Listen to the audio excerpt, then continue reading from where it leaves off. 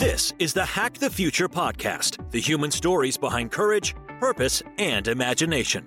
Join your host, Terrence Mowry, who will guide you on the journey of reimagining the world as we know it. The global pandemic has turned our world upside down. It's forced us to rethink trust, ethics, transparency, and even happiness. How happy are you on a scale of 1 to 10? And how happy are your family, friends, and work colleagues? Is it time to reboot happiness? Today, I'm delighted to interview Mo Gawdat. He's the former Chief Business Officer of Google X, the moonshot factory for Alphabet Group, and the author of the global bestseller, Solve for Happy. He's on a global mission to help 1 billion people become happier. He says that this global moonshot may be the most important mission of our time. In an exclusive interview, Mo and I unpack his ideas for launching the best and boldest version of you. Mo, welcome to Hack the Future. How are you today? I'm doing very well, actually. It's an exciting day for me.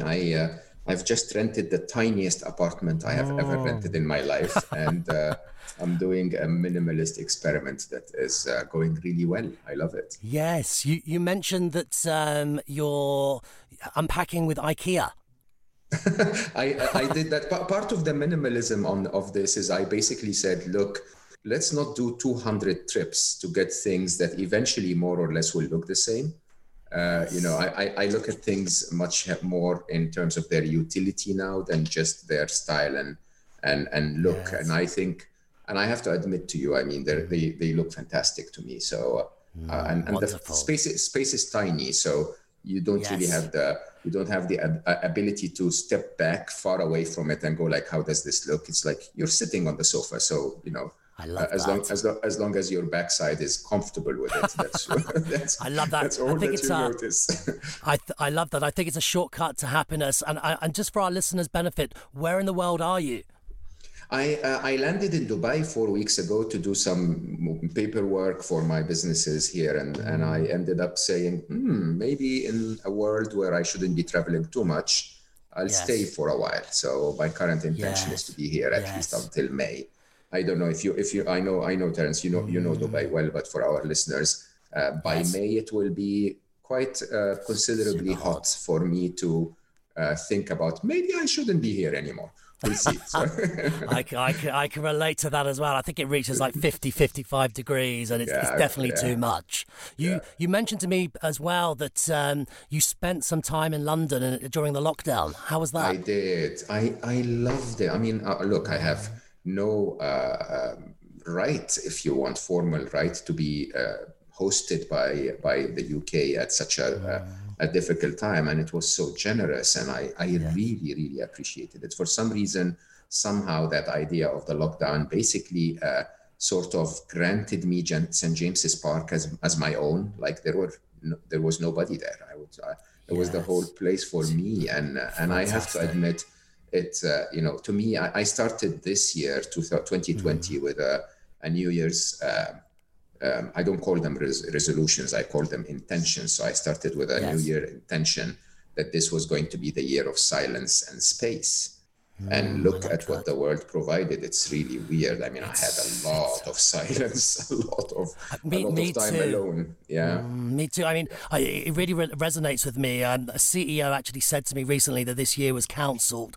And I replied, I disagree. I think it's this sort of liminality space, a portal or gateway from one world to another.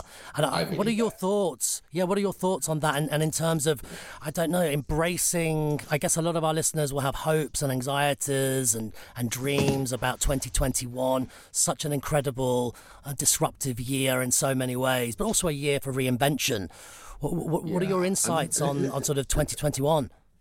So look, reality is 2020 must have been the most difficult year most of us have ever had to face. You could have been diagnosed yourself. It's a very difficult. I actually was diagnosed with COVID-19. It's a very, me too. It is a very, very heavy, kind of disease, if you want. That you could have lost a loved one, or are worried about losing a loved one. Many people lost their jobs. It's not easy in any way, and I think we, in our hearts, have to have the empathy and hopefully even take the compassion to help those who are in tough times. But at the same time, I don't think there is anything special about the fact that every negative thing in life has a positive side to it. And the positive side to this has actually, if you look at it from a Stoic point of view, has been very clear for some of us and not for others, which is really quite interesting. Some people took this and said, okay, it's tough enough as it is, but there are silver linings, and I'm going to talk about those silver linings. I'm going to remember them. I'm going to embrace them, and I'm going to make them work for me. And I think those came out in a year that was very difficult. A little, they fared out better than most of us. I mean, I'm definitely one of those. I've seen, of course, the challenge and the pain, but I've also had many opportunities that came my way, which I embraced fully, and they've definitely made things better. I can really relate to this. Scott Galloway, the writer and MIT lecturer, says that this year's been an accelerant in so many ways. And an example of that is I went to the supermarket, and now between kind of 7 a.m. and 9 a.m. it's just for seniors. And I thought to myself, why hasn't it always been the case? Yeah, it's so wonderful. So somehow I think what happened is that this is the first year that has actually unified us as humanity around caring, if you want. It's because you care more. I called it, actually, as of November, I've been calling 2020 the golden age of empathy, because it's so easy for you. It's so easy to feel what others are feeling because you feel it yourself.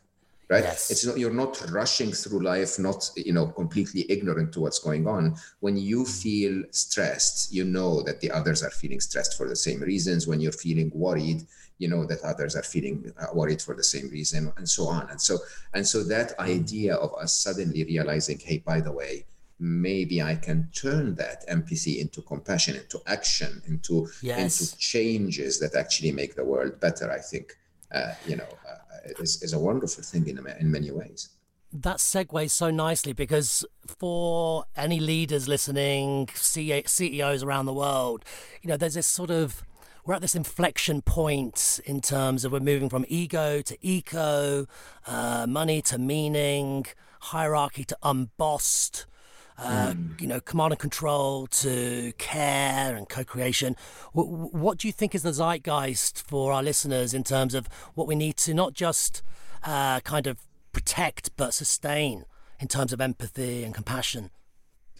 I recognize that there are some very, very clear benefits that we've learned. I think we've learned a lot in 2020 about our resilience. We've learned in 2020 about our cost management. We've learned in 2020 about productivity and efficiency. But I think we've also learned in 2020 about the illusion of control, if you ask me, is the biggest lesson. Right.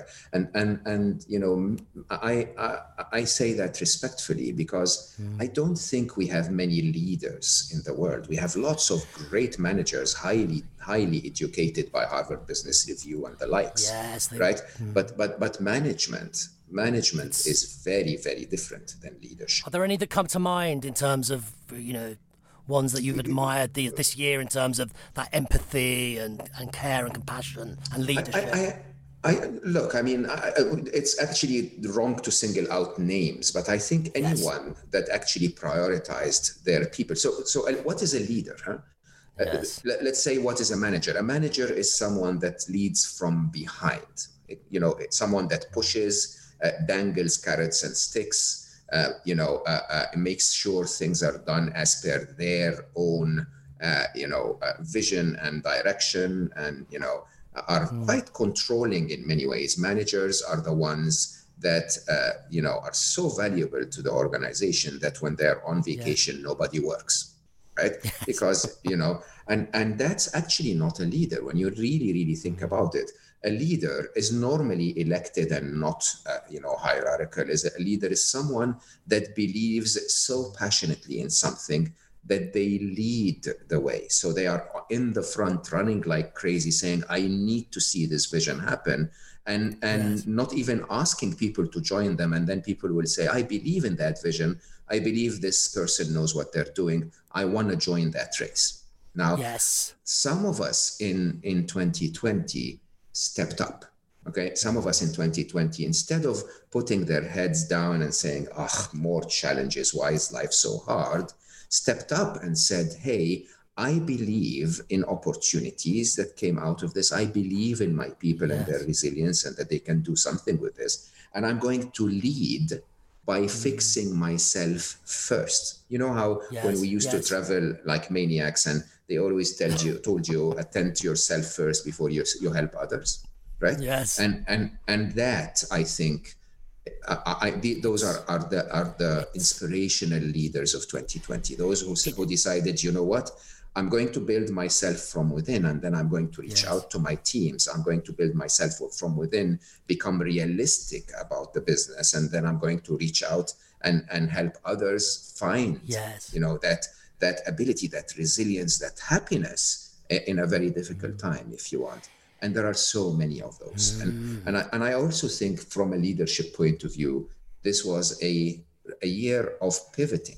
So I don't know if you haven't changed this year, I wonder what would change you, to be honest. And, for me, for example, I have two lives, really. I have the life of an executive and a businessman and entrepreneur, but I also have the life of my happiness mission, 1 Billion Happy, where I'm trying to reach out to people around happiness. And my typical approach to 1 Billion Happy has been jet setting, really. It was basically getting on a flight. How many air miles? I since my book launched, I did 8.7 trips around the globe in the first year, 7.8 on the second year, 7.9 on the third year. And when I was locked down in London, I was passing through London on a trip that would have taken me around the globe 2.5 times. And the idea was very straightforward. I'm going to be out there. My target for myself was I was going to speak publicly to at least 100,000 people every year. And then and then those 100,000 people through the power of the internet would reach millions. Now, when lockdown happened, of course we all panic, happiness teachers or not. And I think the idea for me was like, so what happens to my mission now? I'm never going to reach my target. And I know that, the idea is I saw the opportunity. I saw that, I am in the same place for 2 months. I can finally start that podcast I've been waiting to start. And you have no idea. You have no idea how many people I reached, like so many more than I would have ever reached with travel. It's now one of the top 2% worldwide. I get constant messages of people saying, this really anchored me, it supported me. And it's not me talking anymore, so it's even easier. It's not. I get the wisest humans on earth, and they simply jump in and share their stories. Right? It really, I mean, for me, there's a few messages here that I think are really important for our listeners. One is don't limit your challenges, challenge your limits. And two is that famous saying. Absolutely. Yeah. The second one is choose courage over comfort. And I wanted to ask you, because you had this incredible career at Google and Google X, the Moonshot Factory. What was that like working with people like Astro Teller? And what have been like the sort of the biggest learnings from that experience at Google that can benefit our listeners in terms of, 10X and velocity and experimentation? How much time do we have? Oh my God! I know this is. Yes. If you want me to summarize it, have you ever seen the Men in Black? Yes. Yeah, that was Google X. Okay, so you would walk in there, and there were people that, by normal standards of humanity, are a little bit like the aliens in Men in Black. Okay, all of them incredibly values driven. All of them incredibly smart. I was so humbled by how stupid I was. Okay. And it's actually not an uncommon story in humanity. When you get a small group of people who are super smart, super passionate about what they do and what they're able to create. Yes. I think it's a model. Catalyst. it's a model that the whole world needs to start opening their eye to. I mean, when I worked at Google and at Google X, I was very fond of Korea as a nation. I still am. I think they're some of the smartest humans on the planet.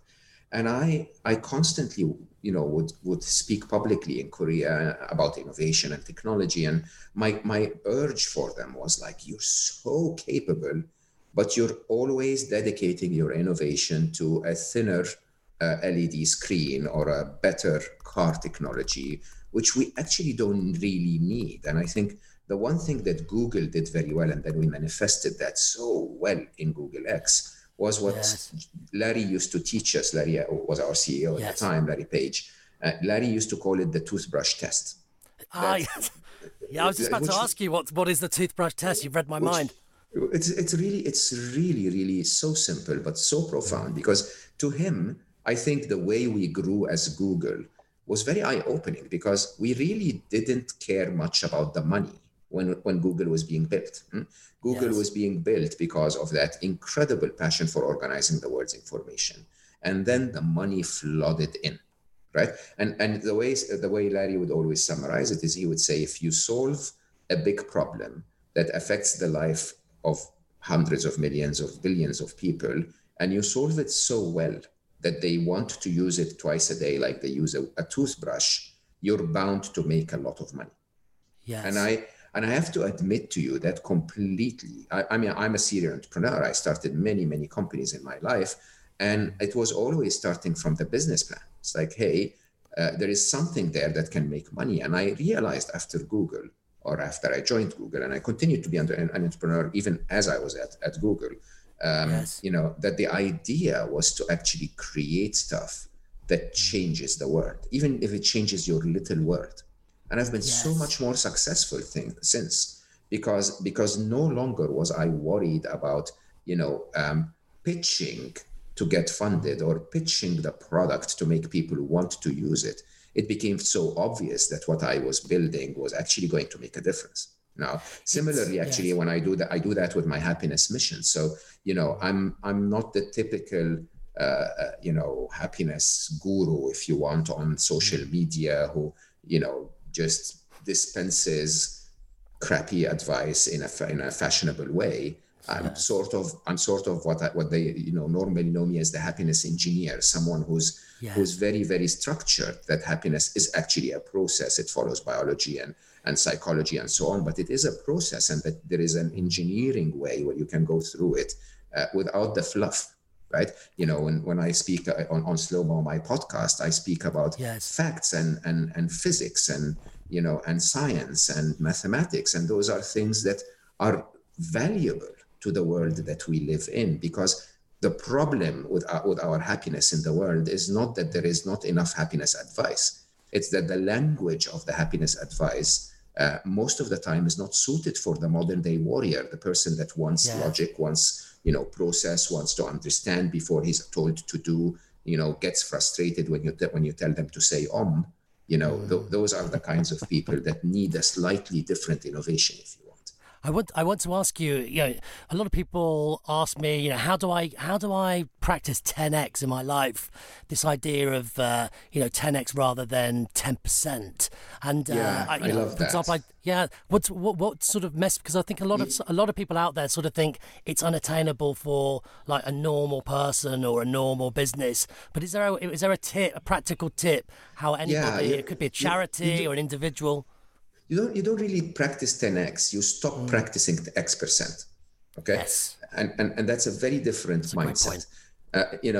So the idea is incremental innovation is quite sexy, especially if you are running a business that is on quarterly targets, or you're an entrepreneur and you don't have a very long runway, and so on and so forth. It seems that a slightly better photo sharing app can actually make a bit of impact. But the truth is, all of the companies, all of the successes that we actually cite, all of the leaders, spiritual or political or whatever, that actually made a difference to the world, did not innovate incrementally.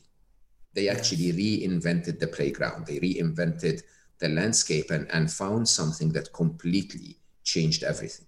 And so the one common thing between them is a resistance to this is going to make things 10% better. Because while 10% appears to be quite, attractive on the balance sheet, it actually has no impact whatsoever on the world that we live in. And so if you go back to the toothbrush test and tell yourself, I wanna change the lives of people. I'll give you the example from Google X was the Waymo, which was at the beginning was our self-driving cars department. And the idea was very straightforward. The idea was, the automobile industry has done incredibly well at making cars safer over the last 100 years, right? From airbags to traction control. They used to call it crash worthiness. So the idea of like, if a car crashes, it needs to be safe. And then they move to crash avoidance, which is why should a car crash in the first place? Let's give the driver, tools that allows them to avoid a crash. Yes. But then Google X was like, yeah, we can continue to improve that, or we can actually say, why is it? Why is it that we get into accidents and 90% or 92%, if I remember correctly, of all accidents happen because of human error? Because, someone is texting and driving, someone falling asleep, someone putting makeup on when she's driving, or, whatever, huh? Or missing a traffic light or missing something like that. The real core of the issue is the human.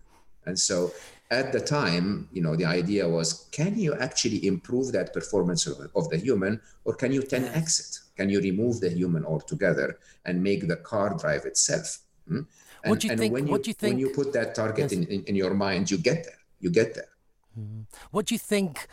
To follow on from that, I recently interviewed a lady called Hala Hanna, who's the managing director of community at MIT, and she said unlearning is the new superpower. This idea of what do we need to eliminate. We often talk about what we need to do more of, but what do we need to let go of or eliminate or literally stop doing, have that no strategy. And as we approach, we leave this liminal space between this crazy year, pandemic year, and 2021 with so much hope riding on vaccines, for example. What would be your thought? What are your thoughts? What does your heart say in terms of what we need to unlearn or stop doing in terms of humanity and business?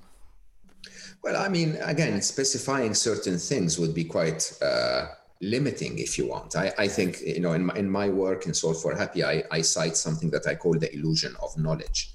And the illusion of knowledge is not to tell you that what you know is not accurate, is to tell you that what you know is likely, very, very likely not true. Okay. And then you would go like, what are you talking about? And I say, take simple things like, the Newton's laws of physics, which has, operated to a very high level of accuracy since, Newton has helped us put a man on the moon. They seem to be, everything seems to be adhering to them. And yet they're actually absolutely not true. And you start to ask yourself, what is he talking about? Yes, they're not. They are an approximation at best in the absence of friction. They don't include anything that has most of physics, in the laws of thermodynamics and waves. They have no idea. They don't relate whatsoever to the quantum world and all of the quantum theory, all of the theory of relativity. They assume that gravity is constant. They assume that time is constant when Einstein changes those. So something that we relate to so heavily turns out to be not really true at all. It just works as per our observations. And I think a healthy habit is to start to ask yourself, what else isn't true? When we used to get together in person, I used to run retreats for executives, very high, either very successful or very high net worth executives, small groups. And I remember I had a group of 14 very, very successful, very high net worth individuals from the Northern Europe. And it was a happiness retreat. So we were talking about the theory of how happiness works and so on. And 4 hours into the retreat, I was on the third line of the first slide. Okay. And, and that was as far as I could go, because every single word was debated thoroughly. Like people were constantly jumping in and saying, what does that mean? Where did that come from? How do you prove it? Do you have reference? Do you have And then after they do that, they would debate each other. It's like, oh, no, hold on. Why are you asking the question this way? You should ask the question that way. And I'm totally chill. I'm really energized. I'm completely, I love that. And then at 4 hours in, it was the first day started at 2 p.m. So it was around dinner time now. And I said, guys, are you enjoying this? And they said, it's wonderful. And I said, you love to debate, don't you? And they said, yeah, it's amazing. And I said, why? Why is debate so good for you? And they said, because it helps you get to the truth. And I said, that's amazing, because the truth matters so much. Have you ever in your life debated anything that your brain told you? And they said, what do you mean? And I said, all of the debates that I've seen you do now was debate of external input that came into your consciousness, into your brain, and that contradicted what your brain told you. So if I told you something was red and you thought it, and your brain thought it was blue, you started to debate that it was blue, right? And I said, have you ever actually debated if it was blue and that maybe your brain is not actually correct? Okay. And that was such an eye-opening statement, because in reality, even the concept of red and blue, most people who are colorblind don't find out that they're colorblind until something actually allows them to debate what their brain is telling them. Do you understand? The habit should be debate what your brain is telling you. That is unlearned. I love that, and this idea of being more instinctive rather than prescriptive or formulaic, and this truth to power, which every company is talking about now. Psychological safety has become a buzzword, and the safety to speak up, the safety to debate, the safety to have a point of view. As we approach our final 5 minutes, I wanted to get your insights on that, because another sort of big work trend, this idea, building on what you just said, of giving people that safety to think from the heart, not just from the head. Yeah, I request permission to speak freely. Can I? Yes. Yeah, I come from an Eastern background, so I'm born and raised in Eastern cultures. Western educated, and spent my entire life in a Western work environment. And, if we want to unlearn, I'd like for people to understand maybe that the way we do things in the West is not the only way. Okay. That there are other ways that are also incredibly effective at getting things, maybe different things. Maybe they're not the best for the top line. Maybe they're not the best for our cash flow, but they are the best for societal homogeneity. They're the best for human happiness, for community engagement, and so on and so forth. And the difference, the main difference between them is that Western societies are highly driven by individualism and freedom. So it's all about, I want me to succeed. Okay, I want me to be better than my neighbor. I want to have the car and the better car and the bigger house. I want me to get everything. And in that process, I don't want anyone to restrict me, right? Eastern cultures are much more driven by community and respect. Okay, and that, by the way, I'm not talking about, Western culture, Eastern cultures like only Middle East, or only India, or only Indonesia, and so on. I'm also talking about very advanced nations like Japan and Korea and so on. And that idea of respect and community changes a lot of things. And, when people are so constantly in the West fighting for freedom, I think what they forget is that there is one line. It was one of the most profound moments of what my father taught me. Was, we were in a restaurant, and it's a silly story, but we were in a restaurant. I was very young. So the waiter passes by with some very attractive looking dessert. And so my father calls them and says, hey, what is this? And I'm like, Dad, that's embarrassing. And then my dad looks at me and says, but you should be free to do what you feel. And he continued and said, as long as it does not contradict other people's freedoms. Okay, Yes. and I think with our constant obsession for individual freedom, we forget that we overstep other people's freedom in doing that. And There's this competition for airtime as well. When I go to meetings, everyone's competing to speak over each other. There's no actually deep thinking. It's all shallow thinking. And there is also no empathy for what I just said. How did that impact on others? Would I want to feel the way they felt as a result of what I said? Okay. Would I, if my individual freedom, I am going to use a very, tough and maybe too open and some maybe even rude example, but if my individual freedom as a man is I want to go and sleep with as many women as possible, have I ever considered what does that mean to the women I'm sleeping with? Okay, if my freedom as a partner is to go and maybe do something it's freedom that my partner wouldn't approve of, would I want to be treated that way by my partner? Okay, and I think the trick here is neither East nor West on their own is successful. I think the mix between them, the mix between the cultures that bring values and community and family and so on, and the cultures that bring success and perseverance and all of the good that you get, progress that you get from the West. Can we mix freedom with respect?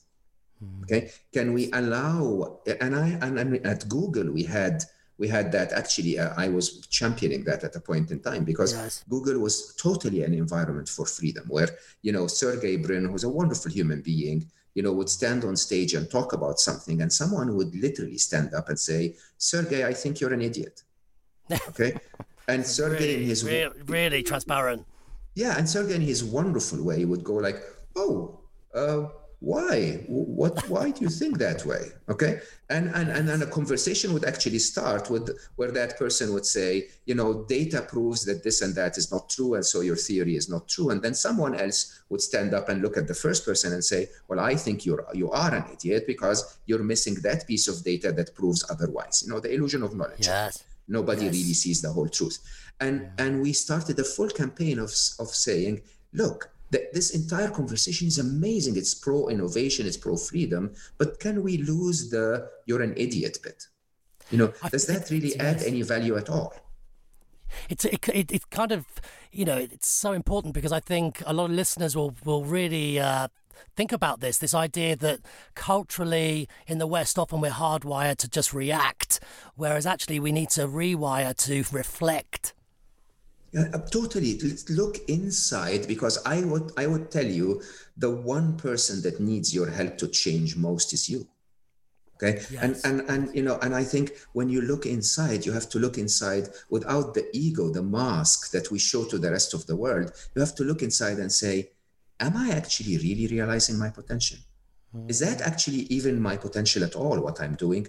Am I happy with what I'm doing? Am I energized to do it? Am I the best in the world at it? Is there something else in life that I could be doing better? Is my freedom harming others? Is it harming me? Okay. And I think that debate, while I say we as leaders should create environments of freedom, okay, those free, agents that come into our life, those free humans that come into our life should exercise an act of respect. Okay. And the meeting between those two is an environment that is both free and respectful at the same time. Yes. Let's square the circle and go back to the beginning. The late psychiatrist Oliver Sacks said, to thrive in life, we need three things: believing, belonging, and becoming, being in this perpetual state of beta. And the philosopher Karl Popper said, we have a moral duty to be happy. And I wanted to ask you, what's new with 1 billion happy, and how can our listeners get involved with that fantastic global mission? Well, I'll say this is a world that has never needed more happiness. The truth is, as perseverant as we have been, as resilient as we have been, it's tough. And interestingly, the one thing that makes people happiest is to make another person happy. Okay, and I speak. Pay it forward. Absolutely, I speak to corporates quite often now, because suddenly happiness is a topic at corporates. And somehow I basically say, try to wake up tomorrow with one objective, which is, because this is the golden age of empathy, I'm going to turn my empathy into compassion and help one person in my team, in my peers, peer group, whatever, just feel a little better about tomorrow than they would without me. Okay. Yes. And somehow, if that becomes your target, you will wake up every morning and tell yourself, oh my God, such a good day. You know, what am I going to do today to make a difference? That it's not altruistic. It's slightly higher than the hamster wheel. It's basically, while I'm in the hamster wheel, can I hug another hamster? Yes. And I think that idea of paying things forward has been the base of 1 billion happy. So, you know, don't get me wrong. When I set the target for 1 billion happy, I was a serious Google executive. I knew how to I still know how to reach billions. Okay. Yes. But reaching billions with a video is a lie. Reaching billions with a meme on the internet is ineffective. And don't lie to yourself. It took Jesus 2,000 years to reach 1 billion people. So I'm never going to reach 1 billion people in my lifetime. Okay. Yes. And that's the truth. That's the realistic expectation. But I can reach 1 million who will reach 1 billion. Okay. And I think the idea of 1 billion happy has been, there is a solid model of happiness that works. It's an engineered model based on an equation that is highly predictable, that logical people can use every time. Okay. And if I can get to, again, I love slow-mo, so I talk about it a lot because it really is changing lives. If I can get wise people, 100 of them this year I did, okay? If I can get 100 wise people now to be the champions, to share their wisdom with the tens of thousands of slow-mo followers, who then share it through 6 degrees of separation with the millions of people they're connected to, then we've created an enormous wave of change. Yes. Okay? And that, to me, is the key in the times we're in. To me, the key is, I understand how others are feeling. Instead of just focusing on acquiring more for me, I'm going to attend to me to feel better. And then I'm going to share that with others, and hoping, as you rightly said, pay it forward. My favorite, my son's favorite movie, Ali gave me a few hints before he left our world, and one of them was pay it forward. And pay it forward is truly the idea of one little child doing one act that can make our world better. Before I leave you, I will just ask you to think about how much our world needs to become better, and how much waiting for the corporate leaders or the political leaders or whoever is in charge, the decision makers, is not going to fix our world. The only way we can fix global warming, the only way we can fix climate change, pollution, the plastic disaster, the only way we can fix our depression rates that are going through the roof, the only way we can solve water, energy crisis, all of the things that humanity is facing. And most importantly, actually, I just finished my 3rd book about AI. The only way we can convince artificial intelligence to actually be on our side is for us to change, for us to decide to want to be better ourselves and want to make the world better. And so when technology what's the name of the new book? It's called Scary Smart, which I absolutely freaking love. When's it coming out? September, hopefully. So we're in the age of AI, the publishing industry still takes 9 months to publish a book. It's so true. It's such a slow process, isn't it? Yeah. Mo, it's been such a pleasure to have this. We could just talk for hours and days. I think it reminds me. I think for our listeners to say, this is not the end. It's not the beginning of the end, but it might be the end of the beginning. It's been such a pleasure to catch up with you again. I thank you so much, and I'd urge every one of our listeners, if there are more questions, more points that we haven't answered or spoken about, find me on social media. I answer every single question I get, and I know it sounds crazy because I get thousands, but try me. So and I hope I left you some things to reconsider and think about. Mo, thank you so much for today. Thank you so much for having me. It's been wonderful. What a privilege and delight to speak with Mo today. Humans are hardwired to be happy. What I learned is that business and society must prioritize happiness alongside growth and profitability. Mo's mission to scale a global movement of happiness using the power of courage, imagination, and 10x thinking is exactly what humanity needs in this automated and virtual world. As Mo says, we should not just prioritize our own happiness, we should use the superpower and pay it forward. At the core of this elegant message is a very simple proposition. As Karl Popper, the philosopher, said, humans have a moral duty to be happy.